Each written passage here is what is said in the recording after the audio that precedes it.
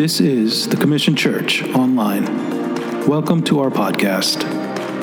We want to be a church who brings heaven on earth through the Word of God and the love of Christ. I pray this week's message blesses you. And right now we're in the book of Habakkuk. Habakkuk is a very lesser known prophet.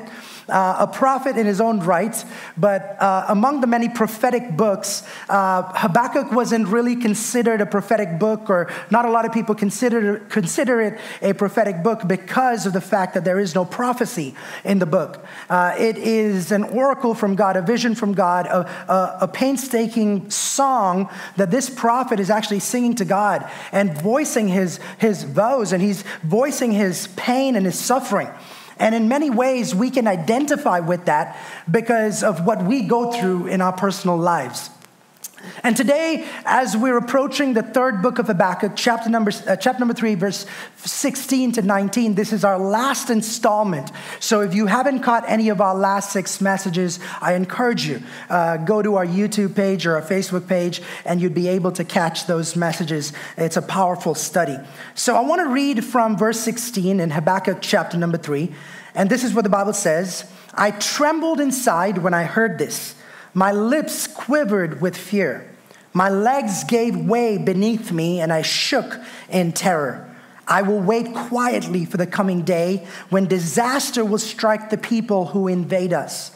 Even though the fig trees have no blossoms, and there are no grapes on the vines, even though the olive crop fails and the fields lie empty and barren, even though the flocks die in the fields and the cattle barns are empty, yet I will rejoice in the Lord. I will be joyful in the God of my salvation. The sovereign Lord is my strength. He makes me as sure-footed as the deer, able to tread upon the heights. Would you pray with me? Father, would you speak to us through the word, God? I pray, God, that you will give us a word for this day, for this week, for our families, for our church. And I pray, God, that we will take this and we will run with it.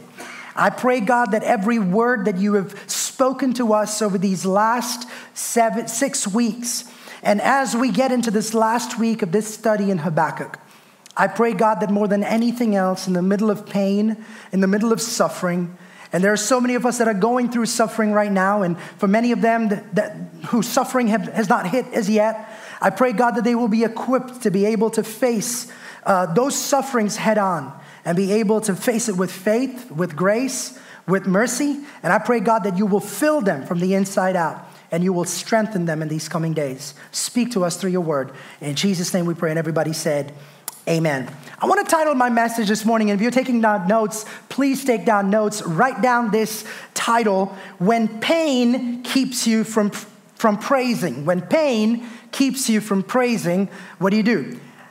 We have to move from pain to praise. Or a subtitle could be How to Move from Pain to Praise. I want to give you some introductory comments before I get into my message today. It was the theologian Shane Hipps who writes this very thought-provoking piece when he contrasts pain and praise.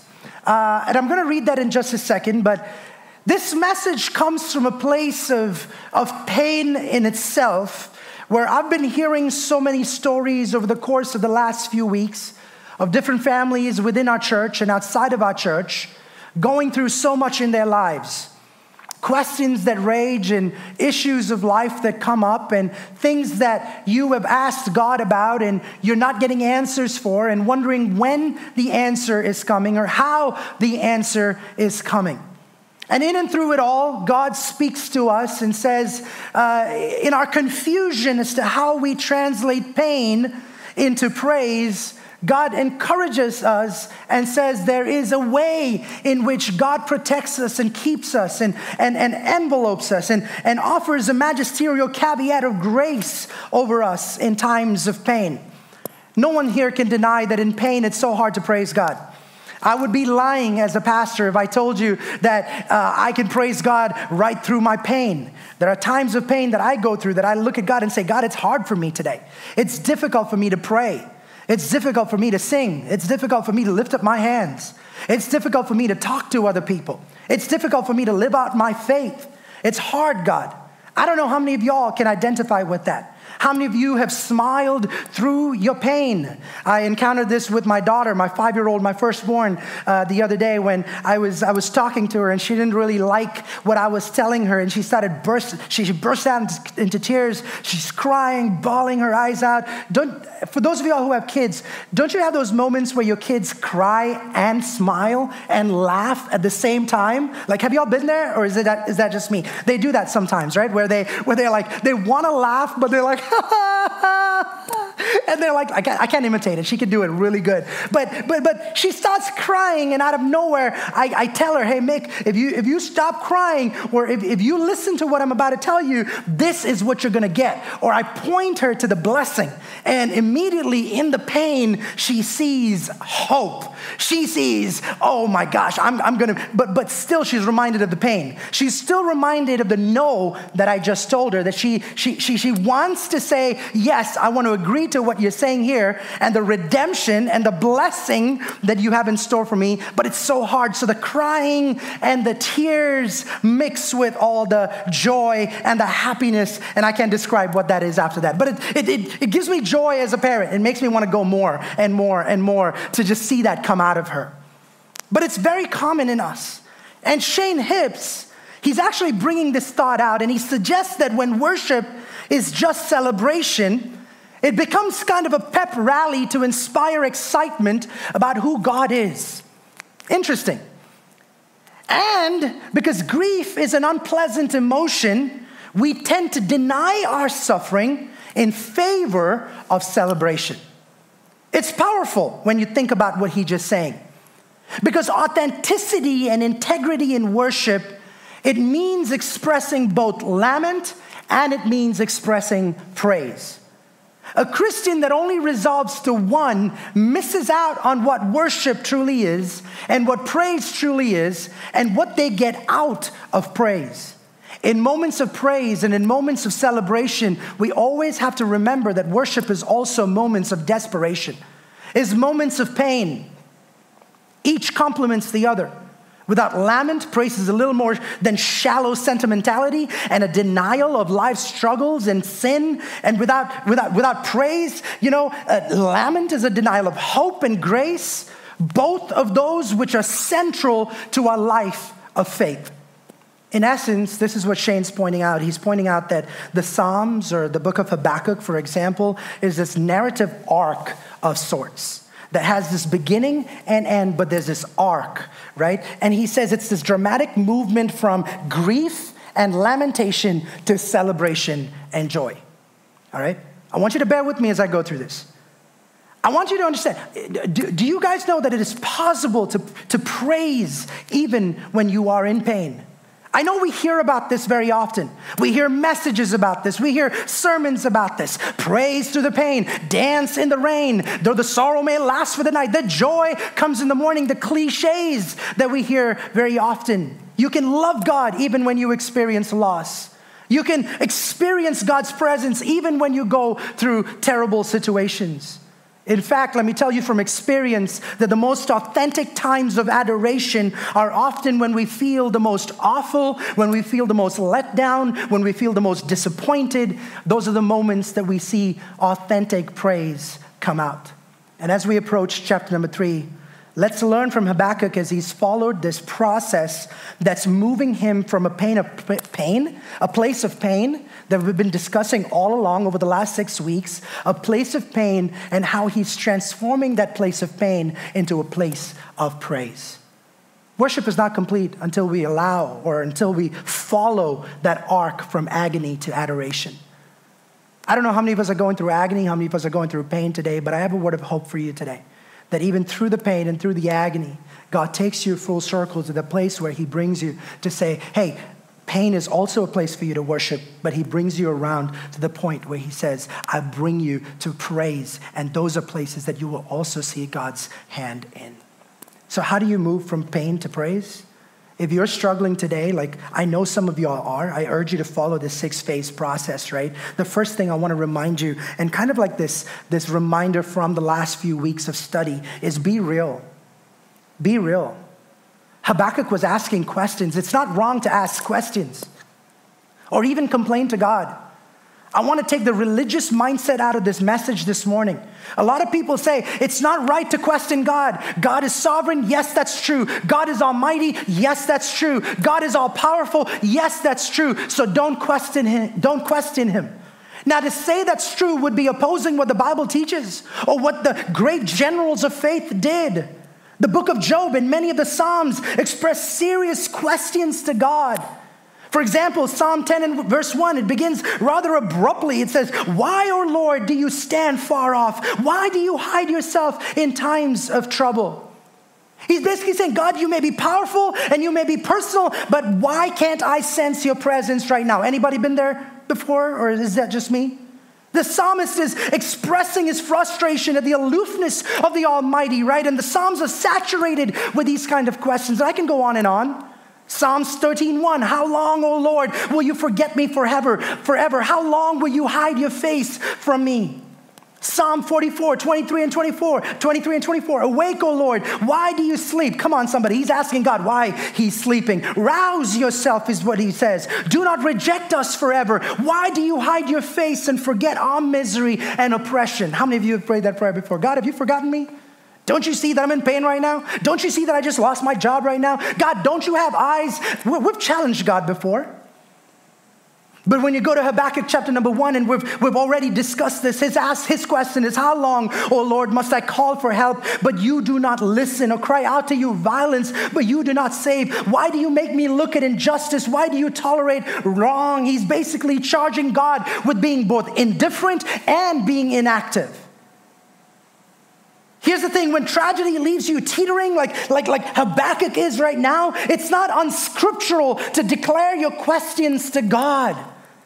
He's big enough to handle your cries. He's big enough to handle your situation. Some of us have been rocked by pretty rough stuff, and you have questions raging in your heart, and the best place to take that would be to the presence of God in prayer. But here's the difference. It's not about going to God and saying, "God, what's up?" There's that. The attitude matters. How are you asking God today? Are you asking with intention? Someone say intention. See, the word question has its root in the word quest. If you're on a quest to understand, if you're serious about seeking answers, then you don't hesitate to declare your doubts. If you don't ask, you might miss out on some surprising answers, and probably some ultimately short circuit some growth that God wants to accomplish in your life. Those are things that you might miss out on if you don't ask the questions. And Habakkuk's book begins with this interrogation of God, but ends with this intercession to God. Worry is being transformed into worship. Fear turns to faith. Terror becomes trust. Hang-ups is a resolve to hope. And anguish melts into adoration. But it all began with this uncertainty that he had. And we've talked about this already. In moments where you want to turn your pain into joy, and where you want to turn your pain into praise, remember that questions are okay. That being delusioned about what you're going through in your life is perfectly okay. It's okay to go into the presence of God and say, "God, I don't know. Would you explain? Would you tell me?" And sometimes God's answer, like to Habakkuk, would be, "Even if I told you, you wouldn't understand." And would you be okay with that? Would you be okay with saying, "God, you know what? I'm asking you, but even though I don't get the answer, it's okay." But I want to challenge some people today. Approach the Lord in prayer. If he gave you the promise, if you trust in him, remember that that's your place to go. And last week, we talked about the second point. The second point was look in the rear view mirror. That's the second point. How do you move from pain and misunderstanding and confusion into praise? It's by looking back at what God has done. Habakkuk reviews God's redemptive work in history in verses 5 to 15, and we won't take time to look at this, but suffice that it will say that in all of those verses, it talks about what God has done, and Habakkuk takes a moment to reflect, to look back and say, the way I'm going to move from pain to praise is by going to the next step of reminding myself that God is a covenant-keeping God. He is Yahweh. He's a God of promises, and if I trust in him, and if I hope in him, I will make my journey from pain to praise. That's point number 2. And point number 3 is this. We begin here in verse number 16. The third step is rest, the third R. The first R is, as I said already, be real. The second R is look in the rear view mirror. The third R is rest. The third step is to wait patiently. In verse number 16, he says, I trembled inside when I heard this. My lips quivered with fear. My legs gave way beneath me, and I shook in terror.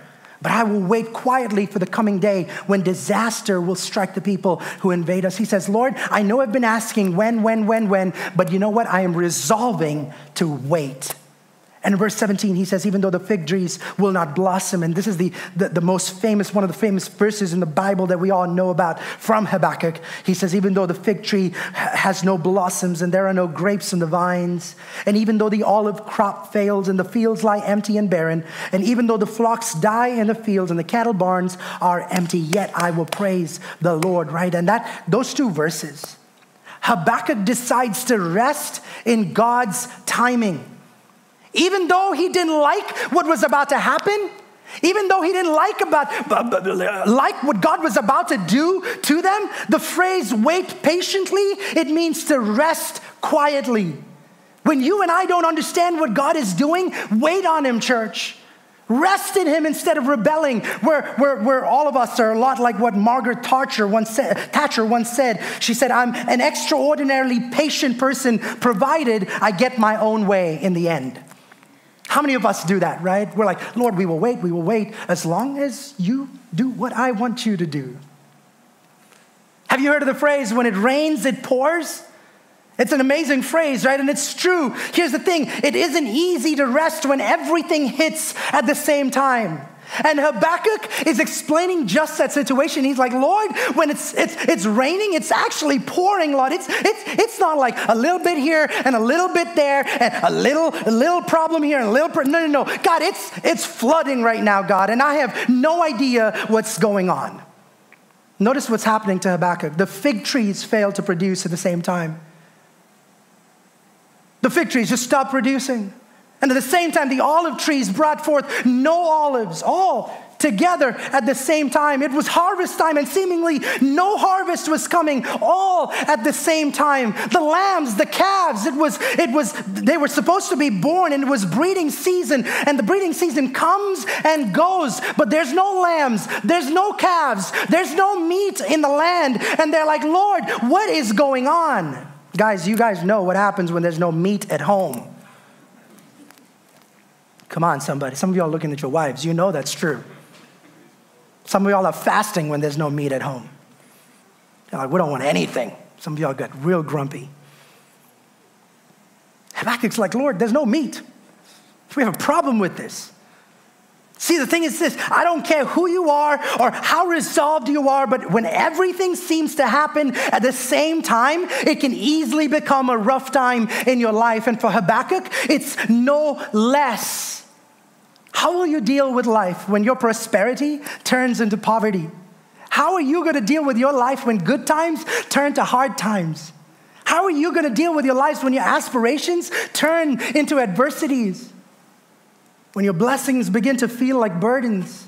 The question is, how are you going to handle yourself? In an agricultural society like where Habakkuk was living in at that point in time, it couldn't get worse than that.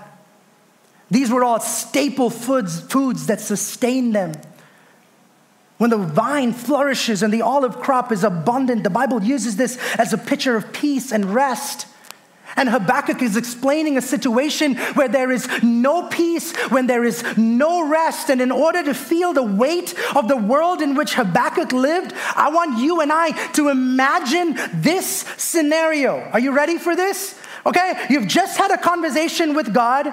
All right, you've been in your prayer room. You've been praying it up. You've been asking God, what are you about to do for our nation? We've been praying for America. It could be a Tuesday evening prayer. We're all on the prayer line together, and we're praying for America, and we're just having conversations about God. And God stops you in your tracks and tells you that America's days are numbered. Then imagine that God proceeds to tell you how the collapse of our nation is about to take place.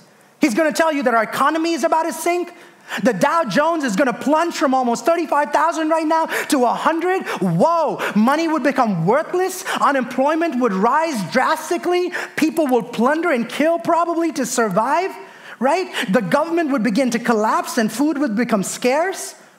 And then, at our most vulnerable time, systematically, controlled terrorist attacks would commence, followed by this full-scale attack by North Korea and Iran. How's that? It's kind of what Habakkuk is going through. It's kind of what Judah is going through. Here's a nation, they didn't have nuclear weapons. They were about to come and plunder them, kill them, bring them down to their knees. What would happen to America if that's what God said would happen to our nation in the middle of us praying? And Habakkuk is in a similar situation like that. And we would probably think, by the year 2024, America as we know it today would cease to exist. But Habakkuk says, although all this is about to happen, I will still rest in Yahweh. I will still rest in God. I don't know. I don't know how to grapple my mind around that.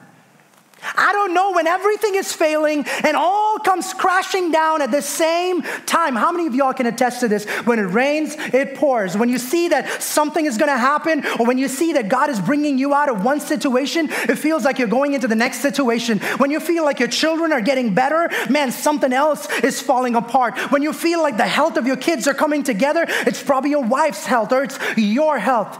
Come on, are you identifying with what I'm trying to say this morning? When it rains, it pours. But Habakkuk says, even though all of this is happening, how many of us can say, Lord, I will still rest in you? Resting in the storm is important. What does the Bible say about Jesus? Jesus himself was in the stern, asleep on a cushion is what the Bible says. The storm raging around, Jesus finds a cushion. He finds a pillow and he says, let me put my head down and rest.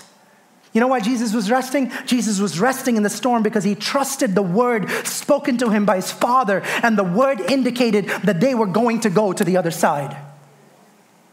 Jesus knew what his mission on earth was and why his Father sent him. So he said, the storm may rage around me, but before my time is up, I will not sink. I will not die. Everybody on this boat with me are going to be with me. Trust and rest in God because you have no control about how your life is going to turn out.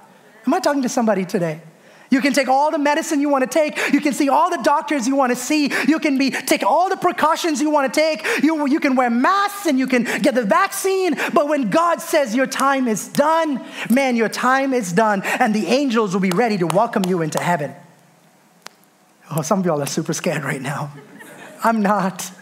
I love my wife. I love my kids. I love what I do on a Sunday morning. I love each one of you. But more than any of those things, I love Jesus. And I cannot wait for the day that I meet my Jesus face to face. And I live every single day with that knowledge that until God is done with me, I will not stop breathing.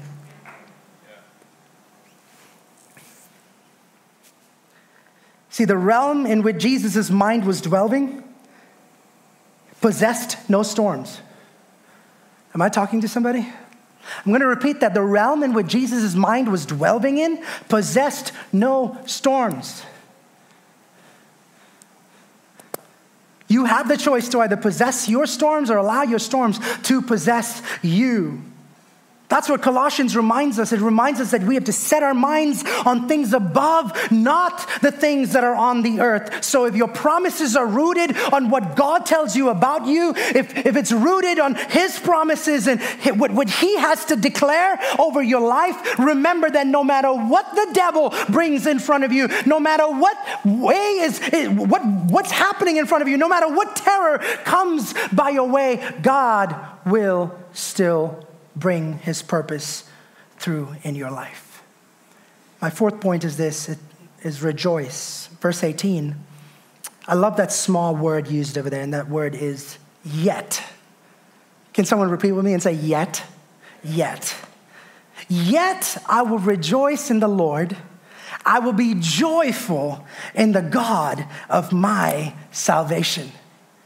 I will be joyful in the God that saved me. This is good stuff. He says, even though there will be no food, even though I don't have meat, even though I would have to be vegetarian for some time, Habakkuk is determined to rejoice. Come on, somebody. 3 those that he had mentioned before God. Though this, and though that, and though this. It follows with this crescendo of yet. This loud yet that Job experienced in chapter number 13 and verse 15, where he says, though he slay me, yet I will hope in him. That's some determination. That's some resolve, church. Though I lose my job, yet I will praise him. Though I am stricken down by this sickness, I will still praise him. Though I see no hope for tomorrow, yet I will praise him. Though my bank balance is almost dwindling, I will praise him because my God has called me and he's got my back. I will rejoice, is what the Bible says. Job and Habakkuk teach us the same thing, man. Job continues and says, I know my Redeemer lives, and that in the end he will stand upon the earth, and after my skin has been destroyed, yet in my flesh I will see my God. For Job, it was his skin.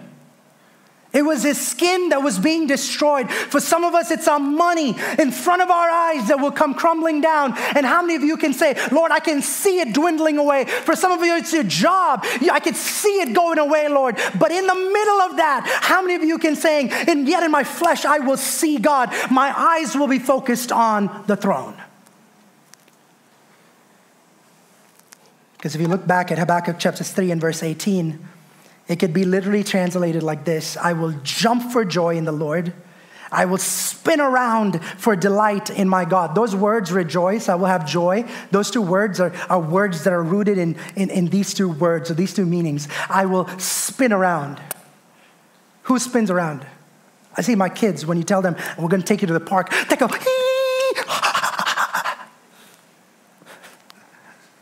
or the jumping up and down. It's exuberance. It's joy. We told them the other day we're going to take them out to the fair, and they were like jumping up and down and joy. And they were like, yes. You have to be excited to do something like that. And the tense that's used over here means I will shout for joy and I would shout on. I will spin for joy and I would spin on. Come on, somebody. How does somebody say those things in the middle of disaster? In the middle of hopelessness, in the middle of frailty, in the middle of death, in the middle of misery, in the middle of, Lord, I have no idea what's going on, but I'm going to spin around, Lord. Does that make sense, y'all? Some of us need to know how to spin around in the presence of God. Some of us need to know how to jump up and down in the presence of God. Because I dare you, some of y'all at 3 o'clock today, y'all going to be jumping and screaming in front of the TV. You're going to be spinning. Your wives are going to be like, what is up with you? And it was like my dad saying, man, I don't see you do this on Sunday mornings. Every time my cricket team won when I was growing up, I was jumping up and down. Notice that he rejoices in the Lord when he has nothing else. He has the Lord. Come on, some of us need to be resolved in saying, God, I may not have this, or I may not have that. I may not have this dream job, or this dream house, or this dream future that I envisioned by the time I was this age, or I wanted to get married when I was this age, or I had all these plans for me, but it does not matter, God. Even though I don't have anything else, I still have you. Because when I can't rejoice in my situation, I can always rejoice in my sovereign.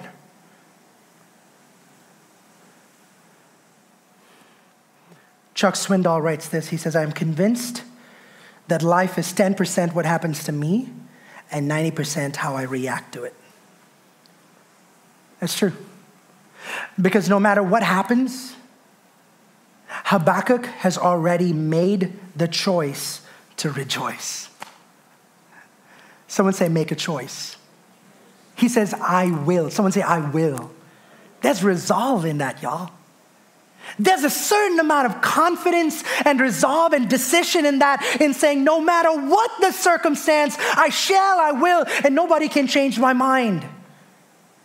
I will. It reveals Habakkuk's belief that he could choose his response either to sink into despair or to rejoice in God's presence in his life. And what was his response? His decision was to rejoice. It was not a denial of the hardship. It wasn't a denial of the sorrow. It wasn't a saying, oh, I'm not going to get attacked. We're not going to fall. We're not going to fail. I may fail. I may get destroyed. I may die, but it doesn't matter. I will still rejoice.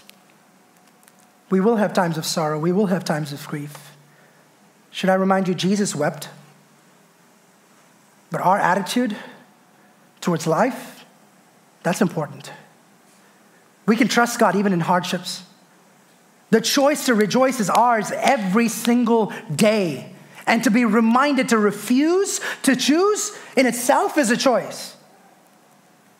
And by refusing, we allow circumstances to overwhelm us and rob us of that joy. It's this woman called Fanny Crosby who wrote over 8,000 hymns. She lost her eyesight when she was only 6 weeks old. This woman who went on to live into her 90s, composing thousands of beloved hymns. Out of her desperation and out of her sheer despair, she begins to write. And what she wrote, she begins to sing. And those were words like, blessed assurance, Jesus is mine. Oh, what a foretaste of glory divine. Heir of salvation, purchase of God, born of his spirit, washed in his blood. This is my story. This is my song, praising my Savior all the day long. This is my story. This is my song. And have you heard of this one? To God be the glory, great things he has done. So loved he the world that he gave us his son, who yielded his life an atonement for sin and opened the life gate that all may go in. Praise the Lord, let the earth hear his voice. Praise the Lord, let the people rejoice. Come to the Father through Jesus the Son. Give him the glory, great things he has done. This is the same woman when interviewed on her 92nd birthday, still blind, she cheerfully said, if in all the world you can find a happier or more joyous person than I am, bring him to me. I would like to shake his hand. What's your complaint? What's your disability? What are you complaining about that's not allowing you to be joyful? Joy is a choice, and sometimes you got to make a choice that doesn't agree with your feelings. Oh, y'all missed that. I'm going to say that one more time. Okay, joy is a choice, and sometimes you got to make a choice that doesn't agree with your feelings. Go with your gut doesn't apply all the time. Am I talking to somebody?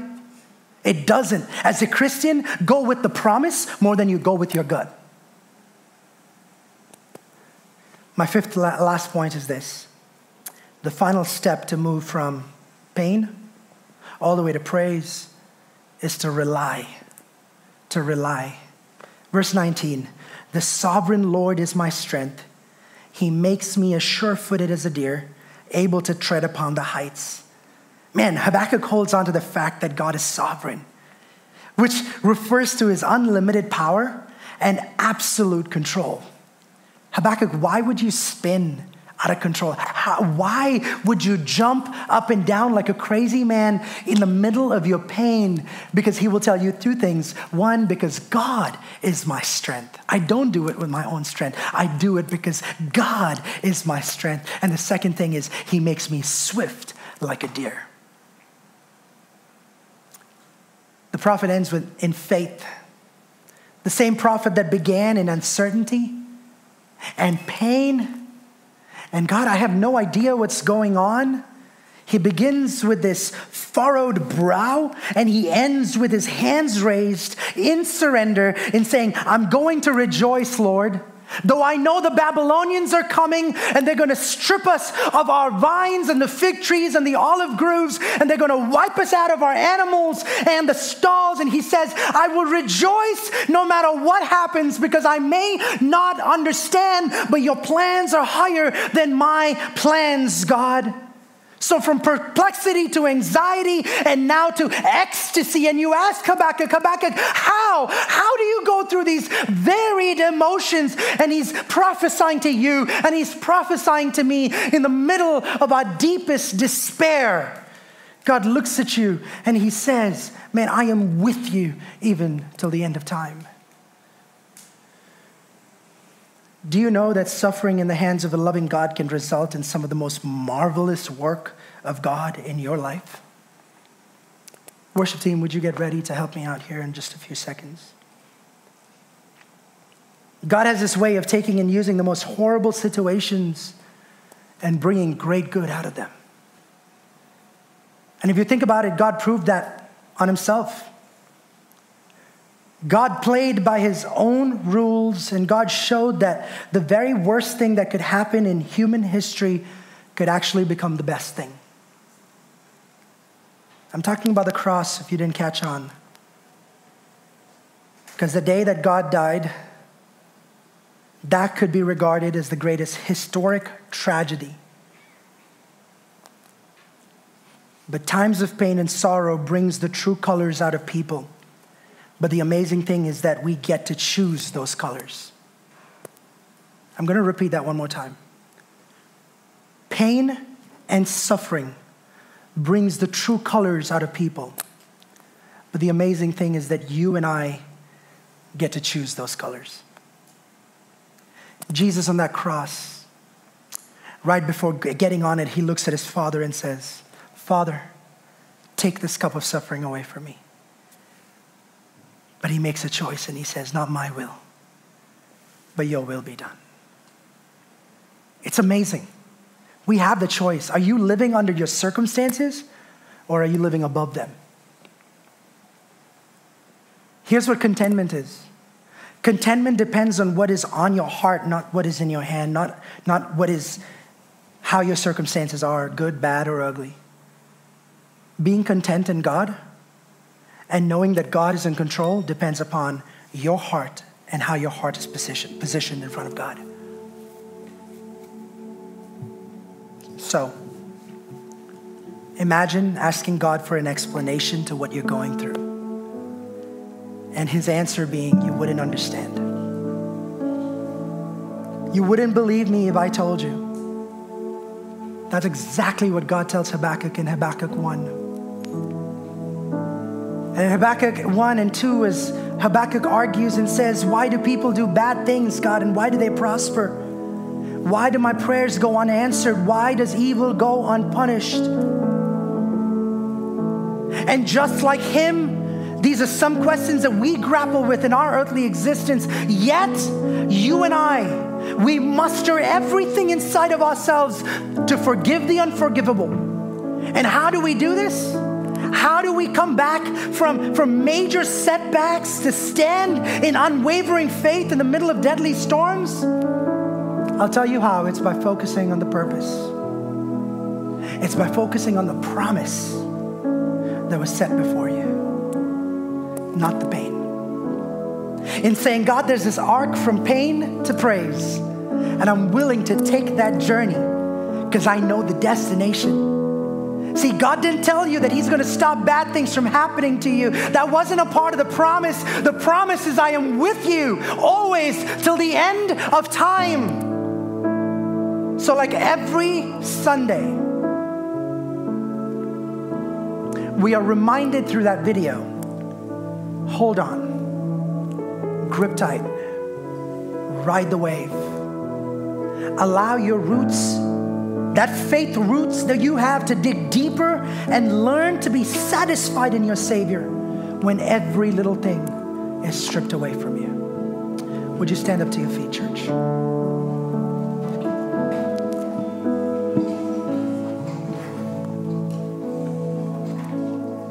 I don't know what you're going through in your life personally, but I know this much, that God loves you. In the ultimate act of sacrifice, God sends his only Son to the earth to die on the cross for you and for me.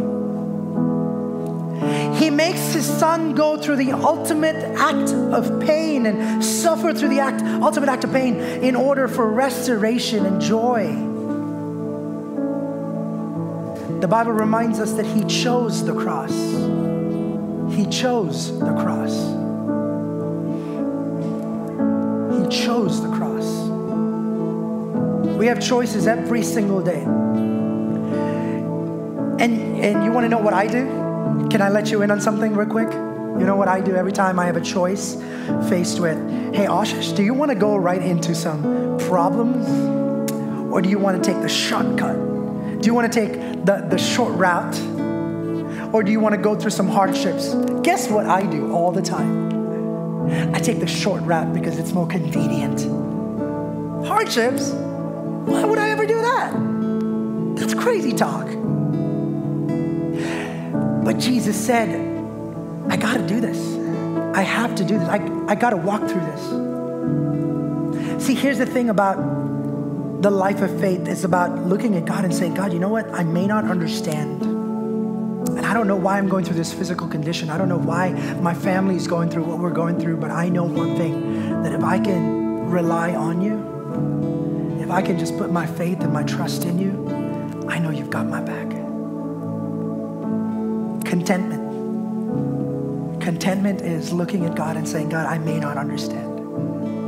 I may not have that life that I thought I would at this point in time.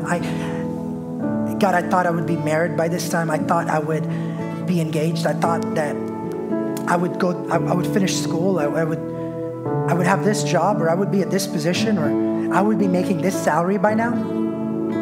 Or I would have traveled the world by now. I would have gone to 15 countries by now. You know those bucket list items that you have? And none of that, and you're blaming it on COVID?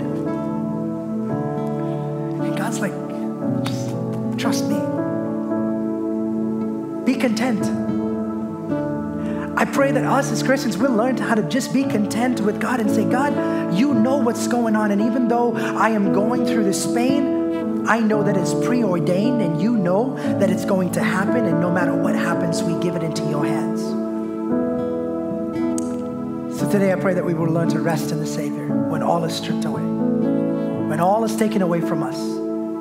If you were left with nothing, my question to each one of you is, what would your statement be? Would it be, God, I will still trust you? Or would it be, I don't want anything to do with God? Hey, I'm going to be available for prayer back there.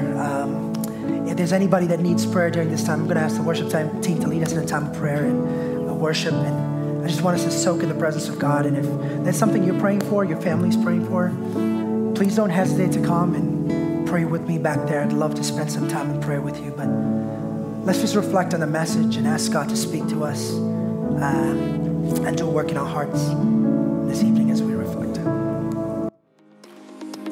Thank you for listening.